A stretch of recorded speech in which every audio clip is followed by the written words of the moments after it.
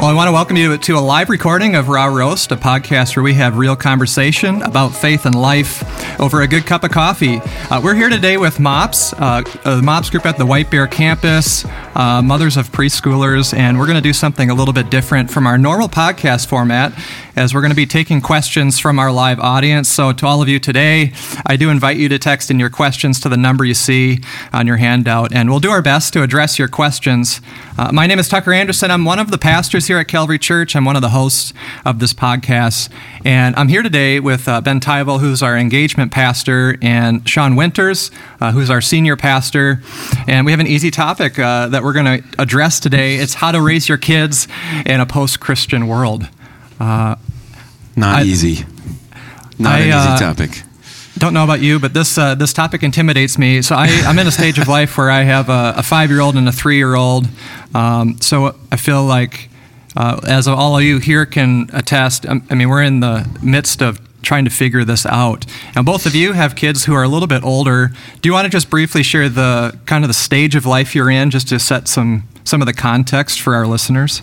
Sure. My wife and I have 4 children. Our youngest is 18, our oldest is 25. The 2 oldest are married. One lives here in the Twin Cities, one in Colorado Springs. And then the 18 and 20-year-old are at Taylor University. One daughter, she's a junior at Taylor. All right, yeah, I have 6 kids.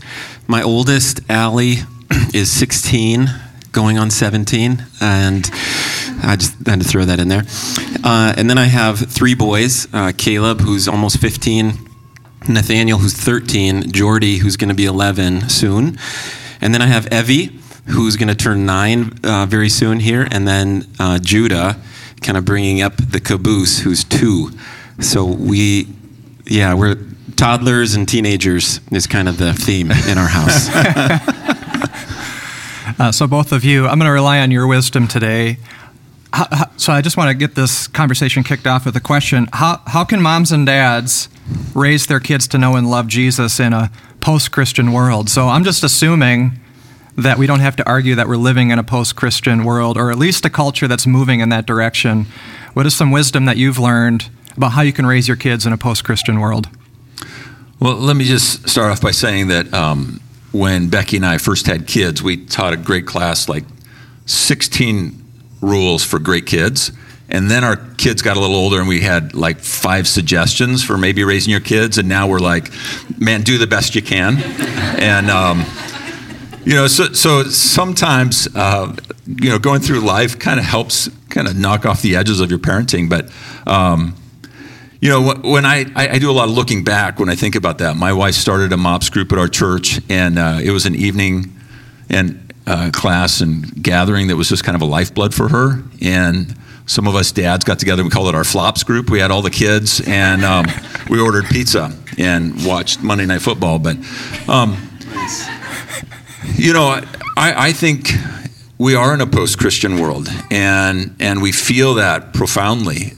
You try to raise your kids to know and love Jesus Christ, and it seems like the culture is working against you, and then there's questions that your kids are coming home with that you didn't ever have to come home with. And there's things they're getting in school at earlier and earlier ages that, didn't ever come up even between you and your parents. Like, those are things we didn't talk about. And so it is a challenge. It is a real challenge. And, I hope we can share some ideas. But Sean, we just got a question. Can you define post-Christian world for us? Yeah. I think that we have come to the place where it's, we're kind of in the Bible Belt, and it seemed like maybe the coasts were post-Christian, and now it's come to the Bible Belt. And so, for a long time I said, I haven't met a single person who hasn't had some experience with church. You get people who come to church who used to go, or, when a kid or something, but now I meet people all the time who have absolutely no contact with church at all. But what I would define as post-Christian is the default isn't towards, what I would call a Judeo-Christian perspective. So around education systems, it's been changing a long time. I was talking with one of the woman who leads kids in singing guitars here. It's like the school has left the culture has left, and people are saying, what happened? And all of a sudden we're coming from a completely different worldview. Ben, what are some resources that you've found helpful? This is another question we just got, specifically geared towards elementary age. So any books or devotionals, et cetera, that you've used in your house, or maybe wish you used. What are some resources you would recommend? Great question. Well, off of the top of my head, the thing that comes to mind, honestly, is getting any good kids Bible and just spending time with your kids. I think the thing that I would relate to Sean with, the longer that I'm a parent, the older that my kids get, the more complicated life becomes in a lot of different ways, and just the more full it becomes. I think the things that I hold as the greatest values, and as far as being a dad or partnering with my wife to be good, godly examples for our kids, it comes down to the simplicity for us of spending time with our kids, like purposed, intentional time. And so as far as resources go, I think there are thousands of amazing resources, truly. So I'm sort of dodging that question because I don't have like a specific one that's coming to mind. Outside of just sitting with your child, and again, depending on the stage, and did they ask about preschool or elementary age? Just toddler and elementary. Yeah. Well, so I certainly think there's things to keep in mind, developmentally, as far as how you're going to structure your time with your kids. But I do think just time is so important, and working to get to know your kids, helping them see that, when it comes to following Jesus, it's so much more than just about what we know. That's really important for us to know what we believe and why we believe it. But I think the time that we take to show our kids that we are interested in them and that we really want to know and understand them. And again, I'm saying this while knowing that with my 6 kids, there's only so much time in life, right? We only have so much time and energy. So you really have to be, very intentional about this and just walk in grace with something like this. But what I try to do with my kids is either collectively, if and when I can get them all together, or individually, just catching even those 5 or 10 minutes that I would have. And even if we're not opening up the scriptures, I'm asking them how they're doing, and I'm encouraging them to think about what does it look like to walk with Jesus and to listen to God's voice, to grow in that understanding of what does it mean to, like I said, be a Jesus follower, but hear God's voice on a day-to-day basis as they are facing all of what they're facing, in school and in their life. So that's kind of my... I think Goodnight Moon is awesome. Yeah. Don't you? Yeah. No, I think Boxcar Children is good. Yeah, anyway. But I think the pattern for toddlers is to read to them. And it is simple as that is, and is like, you're like, man, I do it all the time. I read the same book 14 times, 250 times. But keep reading to your kids, and then give them that love for reading, and find books that are age appropriate. Make sure you kind of know what your kids are reading, because there's more and more agendas coming into kids' books. But some of those books are really, really helpful. So read with your kids, read their... Anyway, just... And then go with their passions, right? Like our kids for a while loved animal books, and they got the most bizarre old encyclopedia kind of animal books, and then you had an opportunity to say that God's creation is amazing. You just kind of keep sprinkling in this, that the worldview we're coming from is that this is God's creation and this is God's truth, and Goodnight Moon is a little bit strange, but I love you. And I really appreciate that. So we have an hour devotional every night, and our girls are sitting there and paying attention the entire time. And, reading through entire books of the Bible. No. In Greek. Yeah, in the original languages. Yeah. I just read yesterday that confirms something that I've been thinking that just doing something is better than doing nothing. And even if it feels sloppy and messy and they're running around, getting into that rhythm of saying we're going to have a devotional time at night, even if it doesn't look like the way that we would necessarily like, I think modeling is huge. And one of the things that you said, Sean, in a sermon probably a couple of years ago is that the first 5 minutes so if someone works, they get you home from work, or maybe the first 5 minutes in the morning, it could be some of the most important times because you're setting the tone for, you know what, we're gonna be spending time as a family. So I think modeling is huge, even if it doesn't look the way that you'd like. And that's for the dads that are listening, that you've passed it on. So when you meet them at the door, if they're working and coming up, and you drop off the kids and you go for your walk, their first 5 minutes is really important. How can we, here's another question, how can we as Christian parents prepare ourselves and our children to handle being in a world where almost everything is okay and relative? So things like LGBT conversations, transgender, same-sex parenting families, gender issues, etc. in school. So with that question... Let's just cover that one. I think we could lump all of this together into just this general worldview mindset that is opposed to a biblical worldview. How do you counsel parents to raise their kids in that type of a world?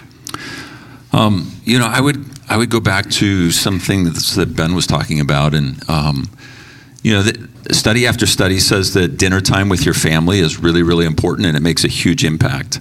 And finding a chance every night to sit down with all the kids, mom and dad, around a table, it's the most strange thing to me that actually has significant impact on your life. But my daughter, who's a junior, came home, and at Christmas she said, one of the coolest things is that we had family dinner together. And she said, I just found that's not true of a lot of my friends. So why? And the why is because, we turn the TV off and we look at each other, and sometimes it's nutty and you just have to run herd. But if you find places and spaces to have regular conversations where things come up, and it's not like, okay, we're going to all sit down in the living room, we're going to have a family talk about LGBTQ plus, and I'll explain the plus. But it's to say, hey, let's just sit down at dinner time. Let's get a pattern of prayer. Let's get a pattern where we go to the Word of God and we talk about what we're learning there, so that they aren't surprised that your view of marriage is a man and woman before Christ. And that they've come across passages that they're like, what is that all about? And so then you talk about it. You talk about the fact that the Bible is full of people of multiple races, and that every ethnos, every people group is valuable to God. The Imago Dei of Genesis, it makes sense. God came up with it. And so that those normal conversations are already happening, that you're grounding your life and some of the challenges that you have in the Word of God, and that you're willing to not just say, hey, but we're going to have a conversation. Yeah, and I think to be able to create that space, to be able to create that rhythm with your family, I think for us, it has meant that we've needed to have that show up in our lives kind of separately, or apart from that dinner conversation, or apart from those moments where we can catch the conversations with the kids. If I need to be in a community, so I think something as simple but difficult as staying connected to a community of other believers, where you can be, as you are having similar kinds of challenges and needing to have similar kinds of conversations, with your kids, that you're connected to the body of Christ, where these honest conversations are being had, to where I can, it's difficult to stay up on everything that's happening, right? So the best that we know how to make sure that our overall life rhythm not only reflects things like dinner time and kind of this, I would call it or the way that we've walked through this in our house is kind of a James 5, confess your sin to one another and be healed. The prayer of a righteous person is powerful and effective. And so I don't go around quoting that verse, but it's kind of a theme of our home that we try to live confessed lives. We want an open, we want an environment where our kids feel like they can come to us and talk to us about what's going on, the things that they're facing. And I know that they're not sharing everything. We're doing our best. But again, if we're trying to set a tone or a rhythm in the home, it is, we want you to be able to trust us, that when you come to us, we're going to wrestle through this together. We're going to walk through this with you. And part of the way we're going to do that is with humility. I'm going to be honest with, my 16-year-old who comes to me with certain questions. When I don't know, I'm going to say, I'm not sure. Can we go to God together around this? Can we find some resources that would help equip us to better understand what the Bible says about this, what it means to be a Jesus follower and a lover of all people? And so I think staying in close-knit community, staying committed to growing, ourselves in humility. And I think that humility piece is really key, especially for kids as they're growing and having all different kinds of influences and being told all different kinds of things. I don't want to just, push those away as, well, that's not real, or that's not the truth. Like, here's the truth, kind of in this dogmatic way. But obviously I want to help shape them and guide them. So certainly, again, as kids grow up and start having some of these other kinds of conversations and thoughts and development, then hopefully we're in an environment where we can have those conversations openly and we can be honest with each other. We need to have shorter answers, don't we? No, I think you're doing okay. Okay. So our oldest came home a couple weeks ago and said one of her friends said it's okay for someone to have two moms. And so I wasn't ready I wasn't thinking that I was going to be having a conversation around that topic that day. How old is she? How old is Myra? 5. So she's in kindergarten. So this question is, what do you think is a good age to start talking to your kids about hard issues like gender, sexual orientation, et cetera? Probably at least kindergarten if the question is being asked. What age would you start, and maybe how do you do so in an age-appropriate way? Yeah, I think, one of the great challenges is to answer the questions when they come, but also to not fill that question with all of the understanding that you have. So she's asking the question as a 5-year-old, is it okay for someone to have two moms? She's not thinking gender issues or God's perspective on marriage. She's thinking that's kind of a strange question because I have a mom and a dad. So I think you engage your kids in the questions they ask, but don't over answer it. Does that make sense? There's a resource that we've tried to go to over the years, written by Mark and Debbie Laser, and they're just highly recommend anything and everything that they do and have written. But one of the things they've written is a book called Talking to Your Kids About Sex, How to Have a Lifetime of Age-Appropriate Conversations with Your Children About Healthy Sexuality. So this kind of hits that question, but they just go through and give a really tangible, practical, hey, from ages 3 to 5, like here are the types of things that you want to kind of start talking about with your kids, age appropriate, developmentally appropriate. And then it just continues on, all the way into young adult and adulthood. And so if you're looking for a real practical kind of guide to help you with that, and I know there's other great resources out there as well, but that one, I know for my wife and I that one has been helpful for us along that. The question, how did I respond to that question? Okay, Tucker. They want to know. So I said something along the lines of, this is, you might be hearing some of these things from your friends at school, but here's what God tells us in the Bible. And and trying to, at a level that she can understand, just walk through some key passages on, here's what God says in his word, and not just, here's what he says, here's why it's better than what you're going to hear in the culture around you. And sometimes I think that we approach these conversations with so reactionary that we forget that actually the way that God has designed things is better than what you're going to hear in the culture around you. And so I think if we can phrase it like that, if we can speak about these tough topics like that to our kids, I think that goes a long way for them as well. And I can't remember where I heard someone mention that the first place that a child hears something, they tend to view that as authoritative.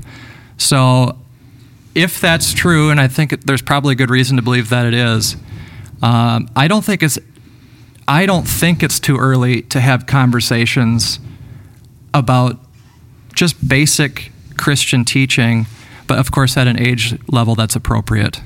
And I would argue that that your voice and yours and Aaliyah's voices were the authority. And so then she heard something that contended against that. And so she came back and said, wait a second. Mm-hmm. I think kids kind of assume that all the world thinks the same way. And that you have set a pattern and every kid kind of comes from the same home. And then they go out there and they go, wait a second, there's people who think differently. So, it's going back and saying, here's why we talked about it this way, and this is why we think what we think. Mm-hmm. But another really challenging skill, and you got to help your kids, like you don't have to go back and fix the kid who said that. And that's, how to have that conversation with your kids, saying you don't need to go back and tell everybody they're absolutely wrong. People are going to think differently about this because people have a different view of the Bible. And I think kids can grasp that. And this is why the Bible is authoritative in our lives. This is why we trust in God and his design. And not everyone's going to think that. And then process that with them. So speaking of the Bible, what are some passages that we can go to that you feel like give us good counsel on raising our kids in a post-Christian world? You got lots of them. Yeah. Go ahead. Okay.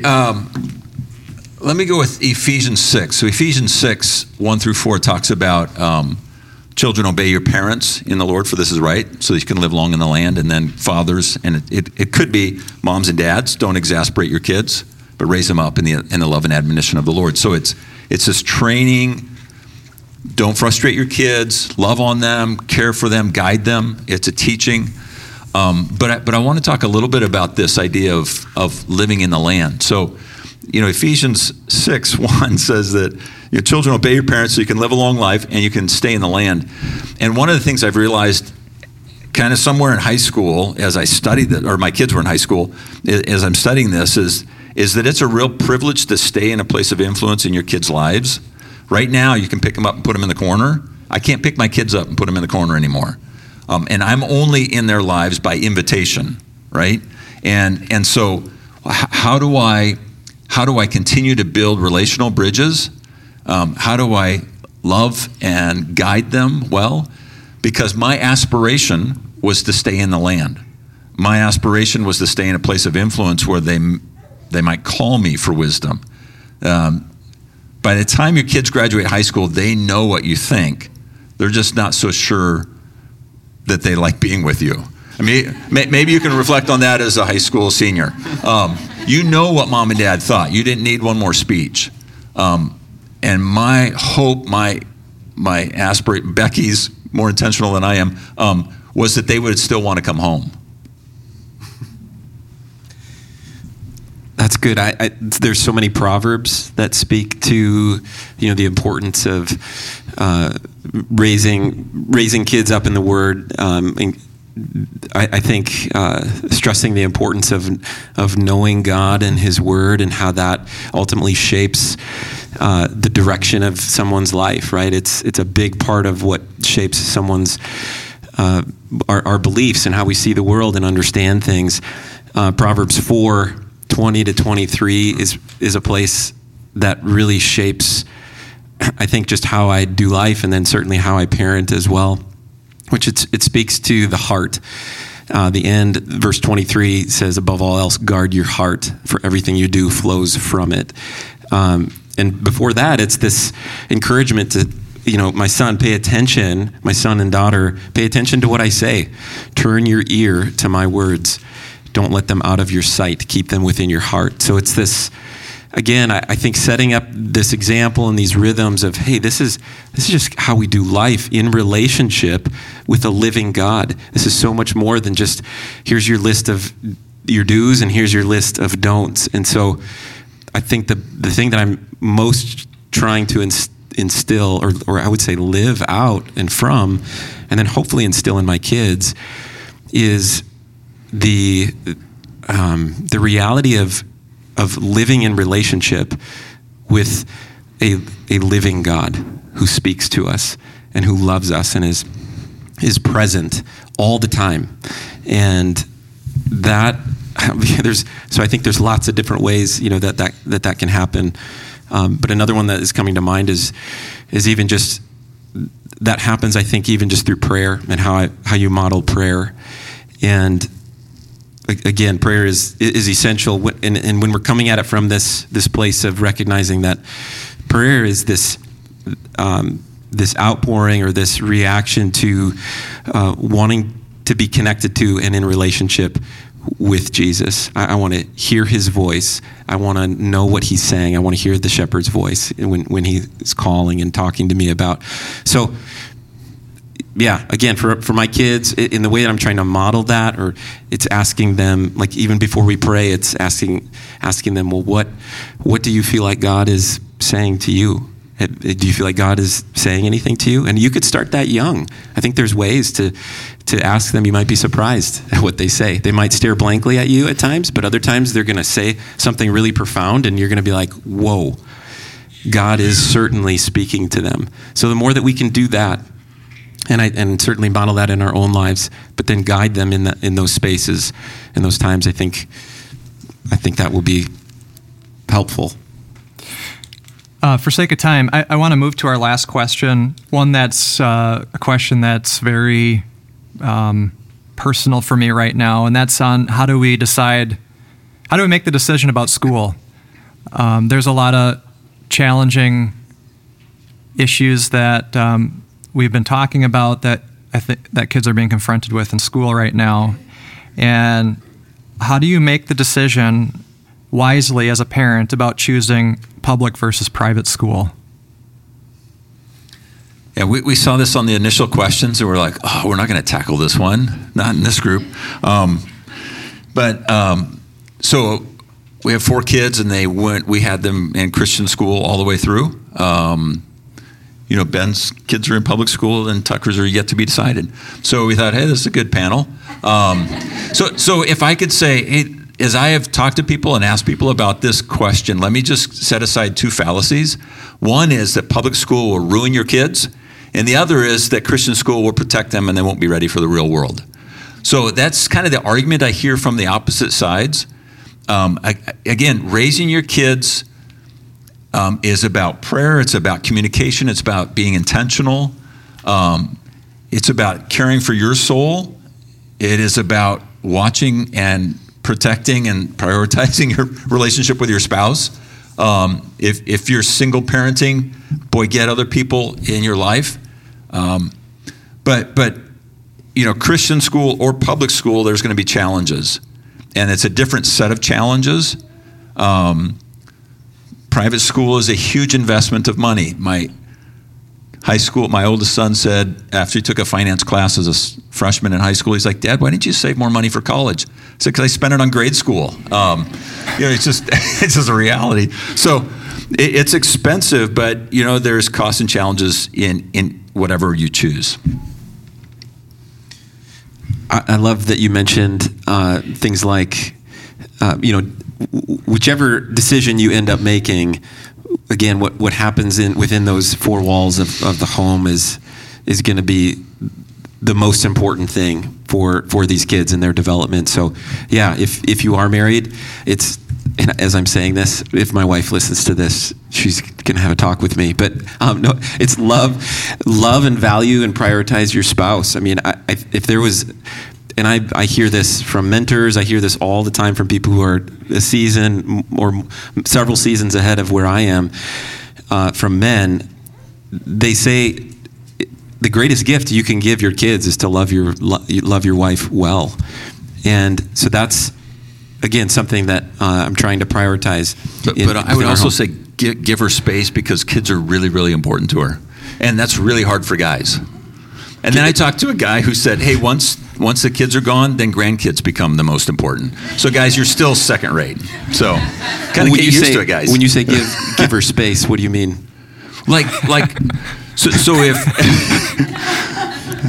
So if Karin has a huge heart for her kids, right? Yeah. And Ben's going to feel that sometimes as competitive. So I felt that as competitive. And so I needed to give Becky space to do what God has called her to do, and that was awesome. But selfish, pouty me said, what about me? And so I would say, women, like guys always come in and say, hey, I love your husbands, because we're like, oh, we're dying out here. But the reality is, guys, you need to give space, because that's God's call on her life, and that's a huge thing. And if she's working outside the home and trying to parent kids, man, so I have a really good audience here for that message. But yeah. Does that make sense? Yeah. And so when the guy told me, yeah, once the kids are gone, now you're empty nest, Sean. As soon as the grandkids come, you're still second. So yeah. Yeah. So continue, guys, to love your wives well. Continue to date your wife. Continue to pour into her and support her in what God has called her to do. And you're going to be okay. Yeah, and the giving of space could also mean give her a break. Give her a break. Right? Yeah, that's kind of the first thing that my mind went to is when I thought of giving her space was, give her a couple of nights off, as if I'm not doing anything otherwise. But I mean, very purposefully say, hey, you go and do your thing, whatever you feel like you need to do. But yeah, so we've moved on from the Christian school thing. Yeah, we're back to nicely. I was going to try to come back to the whole public school thing. But yeah, I guess our kids are in public school, and there is a very unique set of challenges that we face. But I think all of what we've kind of talked about, the sort of the tone that we've tried to set in the home, we're certainly not perfect at this. We've got a long way to go within this, but I think trying to create that home where we can have open conversation and honesty, and I kind of model confession and forgiveness, and hopefully those are going to be the types of things that we need to allow our kids, even in a space like public school, that they'll be able to wrestle through and still come out, on the other end of being a follower, passionate followers of Jesus. And at the end of the day, and my wife reminded me of this just the other day, and I think this is really important, and why the prayer piece is so important. And Sean, like you said, staying connected and growing in our own relationship with Jesus, that we need to recognize that our kids are God's. I mean, we obviously have an extremely important role in helping to shape them. But at the end of the day, our kids belong to God. They're a gift. And so continually kind of, in a sense, placing them on the altar. Like, God, these are your kids. Help me as best I can to raise them in a way that they will end up loving and following hard after you. So let me just add one thing, and that is, when it comes down to Christian school or public school, I encourage you to think through it and make a choice and kind of know the reasons why. But one of the, I think, temptations and great weights of being a mom in today's culture is that you feel like you've failed and you feel like you're doing it wrong. And so every time you hear some new idea of how to do parenting, then you're like, oh, I'm not doing it well enough. Or, man, if I could send them to Christian school, or I didn't send them to public school. Anyway, like just settle into a plan and try as best you can to battle against comparison. Like, just embrace it and say, I'm going to walk with my kids. I'm going to love all my kids. I'm doing the best I can before God. And I'm going to have bad days, right? We're going to struggle and we're going to make mistakes. You're going to make huge mistakes. And let me just tell you, our kids have graduated, and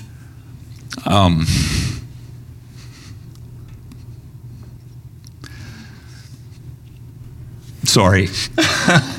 We had a great conversation at Christmas time, and I don't know, I cry too easy, but I grieve the mistakes I made, and yet, as I talk to my kids, they're like, yeah, you blew it. You did, Dad. That was, whew. But God is bigger than that, right? And God fills in the gaps, and confession really makes a difference. Yeah. To go back to your kids and say, I'm sorry. There's no excuse. I know why I blew up at you. I know why I lost my temper. I know why I threw that. I am so sorry. Will you forgive me? God is bigger than that. So God's bigger than your school choice selection. God's bigger than your worst days and even your best days. And He's got it. It's a good word. I think it's a good word to end on, too. We have a few more questions that I wish that we could get to and address. We won't run away. Maybe we can stay and talk a little bit. Yeah.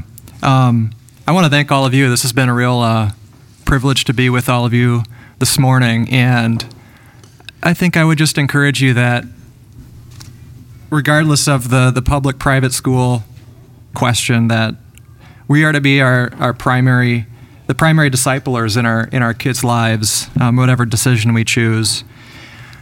But I encourage you in that Christ is sufficient for that process. He's sufficient for what that looks like, and even uses our failures as parents, our mistakes. He redeems those in the discipleship process. Thank you to the both of you. This has been, I've learned a lot as I'm in a few years behind both of you in this life stage, and I appreciate all of your questions. I wish that we were able to get to all of them, but again, thanks for letting us be here today. I want to thank you for listening. If you would like more information about Calvary Church, you can visit calvarychurch.us. You can check us out online or in person on Sunday mornings. We would encourage you to subscribe to this podcast wherever it is that you listen. It also helps if you leave us a review. We look forward to having you join us again next week.